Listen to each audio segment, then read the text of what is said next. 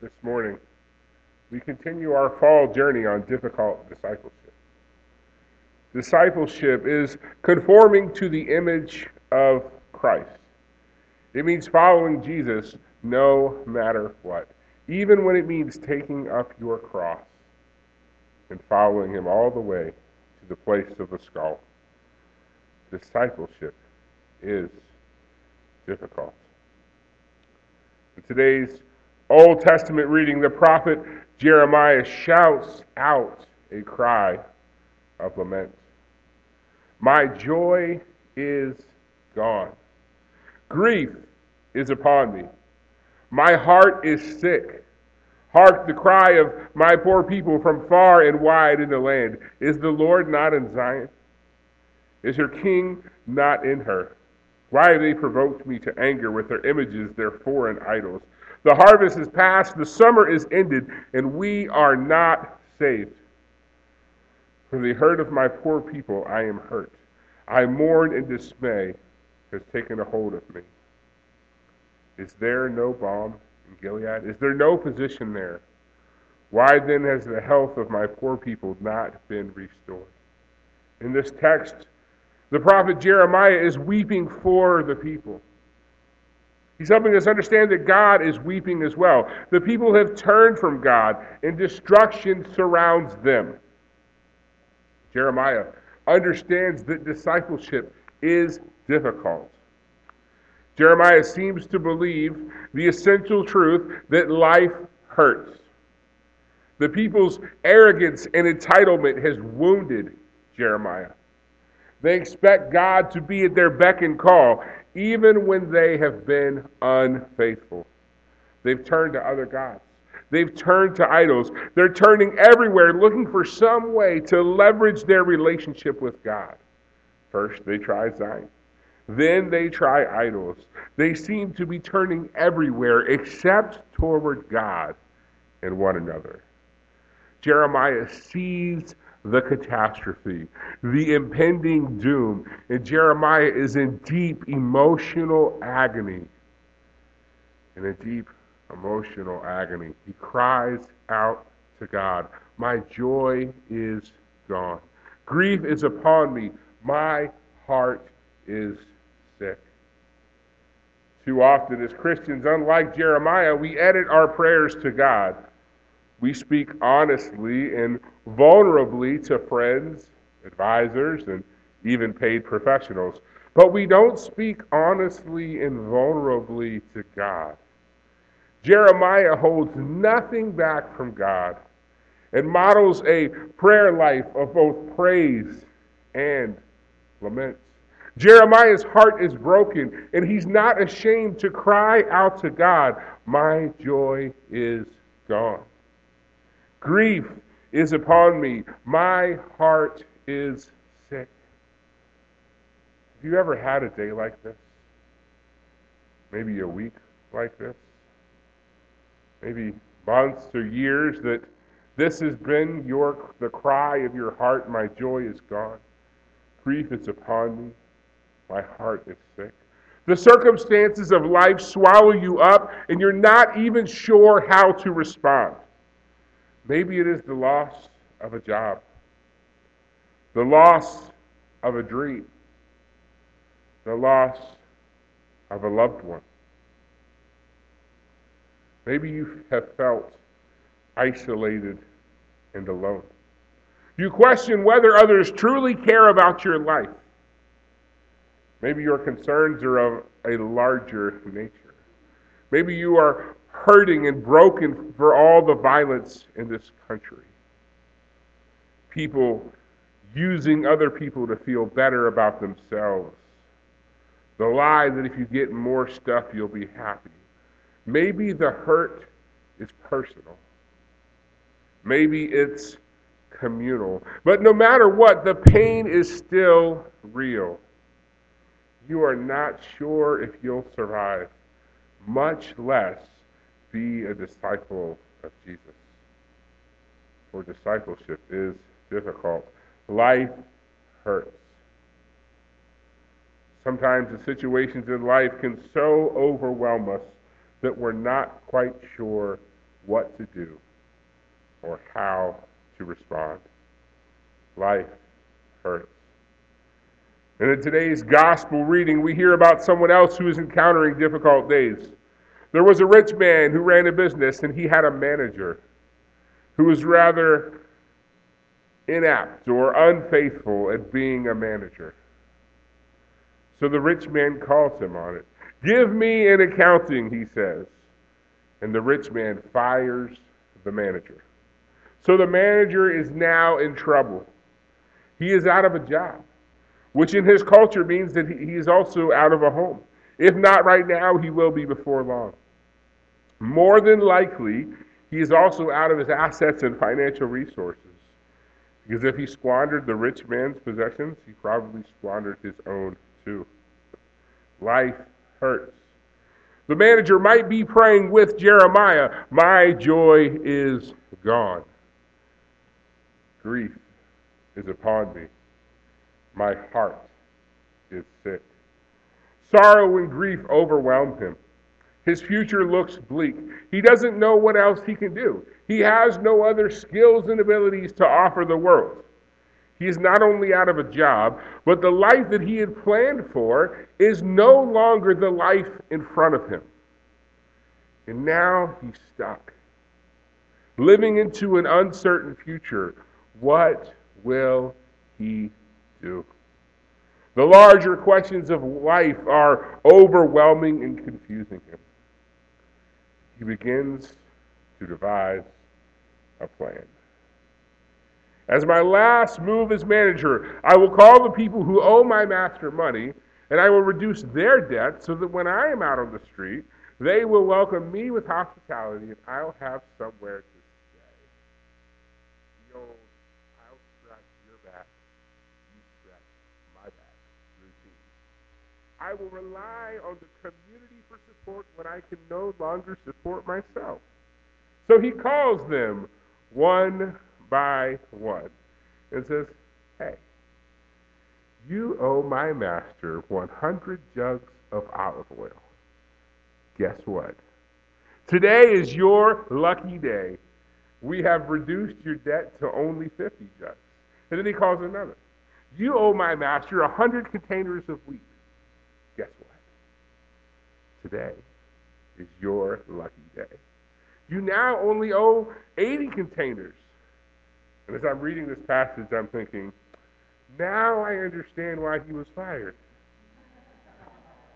He seems pretty shady. And then Jesus ends the parable in the strange, awkward way that only Jesus does. He ends the parable by saying that the master commended him. Another translation says that the rich man affirmed him. I mean, this doesn't make a whole lot of sense, right? I mean, one question comes to mind. Why did the rich man affirm his dishonest manager for giving away his money? I don't think I would be excited if I fired someone and they gave away some of my money on their way out. And yet, this master affirms his manager. Something else must be going on. Something else that lies beneath the surface that we are not initially picking up on. Many scholars suggest that what the manager might have been doing was taking out his own commission.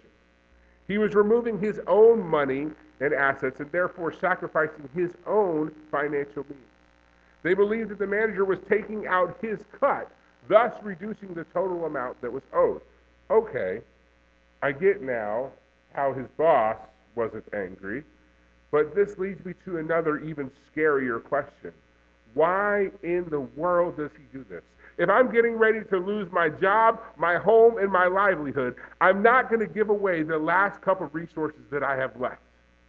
This makes no sense whatsoever. Why would he give away all that he has left in order to help his master and his master's debtors? The manager took a risk.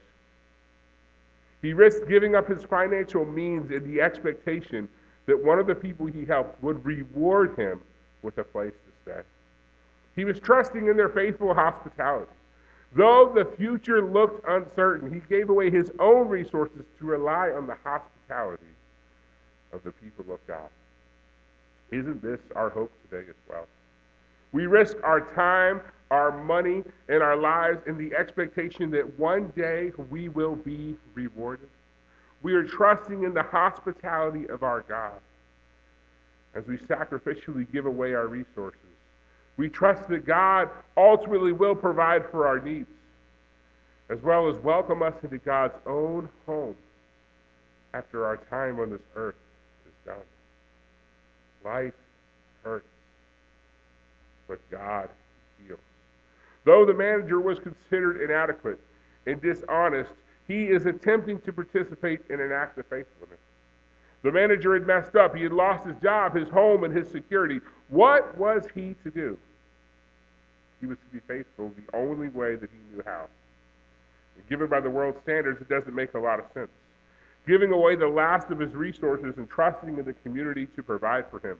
This is difficult discipleship.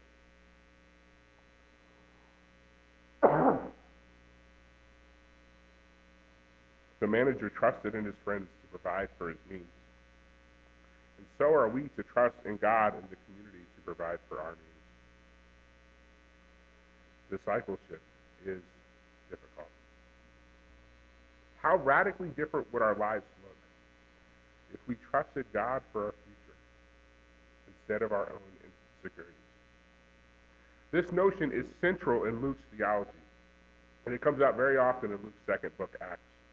Luke talks about the early church and how among them none were poor. They shared their resources. They took care of one another. They took a risk. The manager risked his security, his financial means on the hospitality of the community.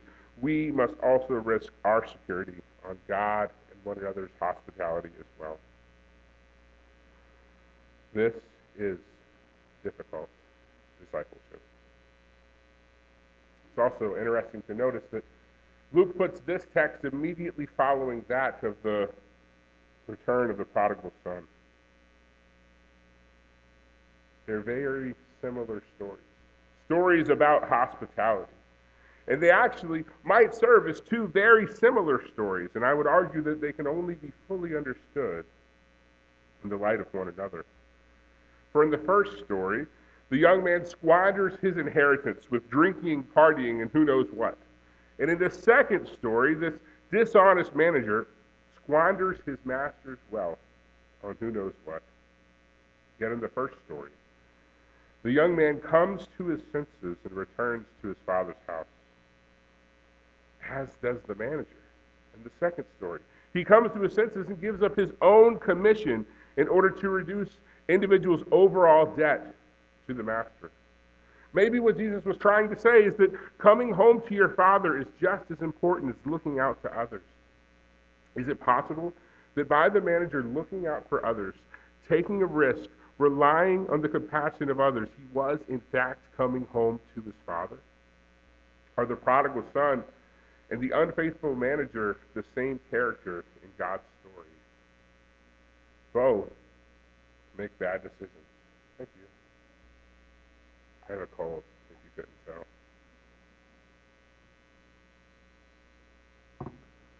Both make bad decisions. Both come to their senses. Both trust in the hospitality of another human being to provide for their needs.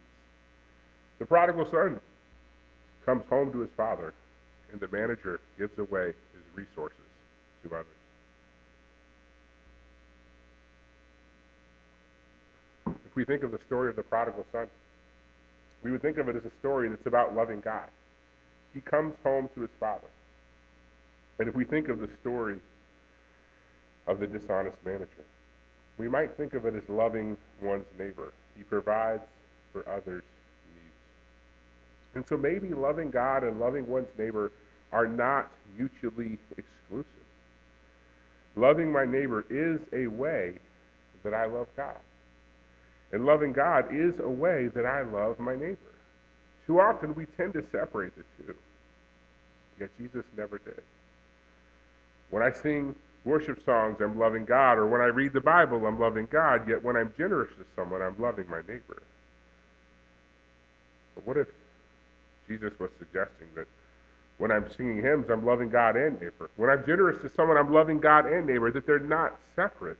Loving my neighbor is a way that I love God, because God created my neighbor and cares deeply about them, just as God cares deeply about me. Being a disciple requires both intentionality in loving God and loving my neighbor. We must not elevate one over the other. When asked what the most important commandment was, Jesus replied with two: loving God and loving neighbor. And in these two parables, he tells the story of the return of the prodigal son, one who comes home to his father, one who loves God, and one who shares the last of his resources with others, one who loves neighbor. To take the message of Jesus seriously is to not separate these two commandments, but to hold them together at all times. Living our lives in service to God, following the path of Jesus, and loving God and neighbor. This is difficult discipleship. For this is not easy. The prodigal son, the dishonest manager, the people of Israel, in the prophet Jeremiah's writings, have each encountered difficulty. They've encountered difficult days. And so even when difficult days come, even when situations overwhelm us, even when we cry out, "My joy is gone, grief is upon me, my heart is sick," we can remain faithful. Like the dishonest manager, our past does not condemn us. Like the prodigal son, our decisions have not condemned us. We can become a disciple of Jesus. For God in Christ is our provider. God provides for us even when we are overcome by fear about what tomorrow will hold. God provides for us even when our joy is gone. God provides for us when we're overwhelmed by grief, hurt, and pain. God provides for us when our hearts are sick. God is our provider. But God in Christ is also our Redeemer. God redeems us though we don't deserve it. Even though we, like the people of Israel, have turned to false idols, God is our Redeemer. And even though we've messed up like the dishonest manager, like the prodigal son, God is our Redeemer. And even when we're jealous, hoarding our own resources and possessions for ourselves, God is our Redeemer. God in Christ is our provider. God in Christ is our Redeemer.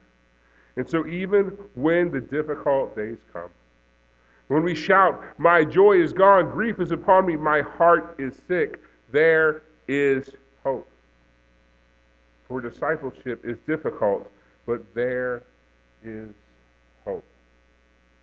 We are not on this journey alone. For God is with us. The community of faith is around us to offer us nurture and support. For though discipleship is difficult, there is hope. Life hurts, but God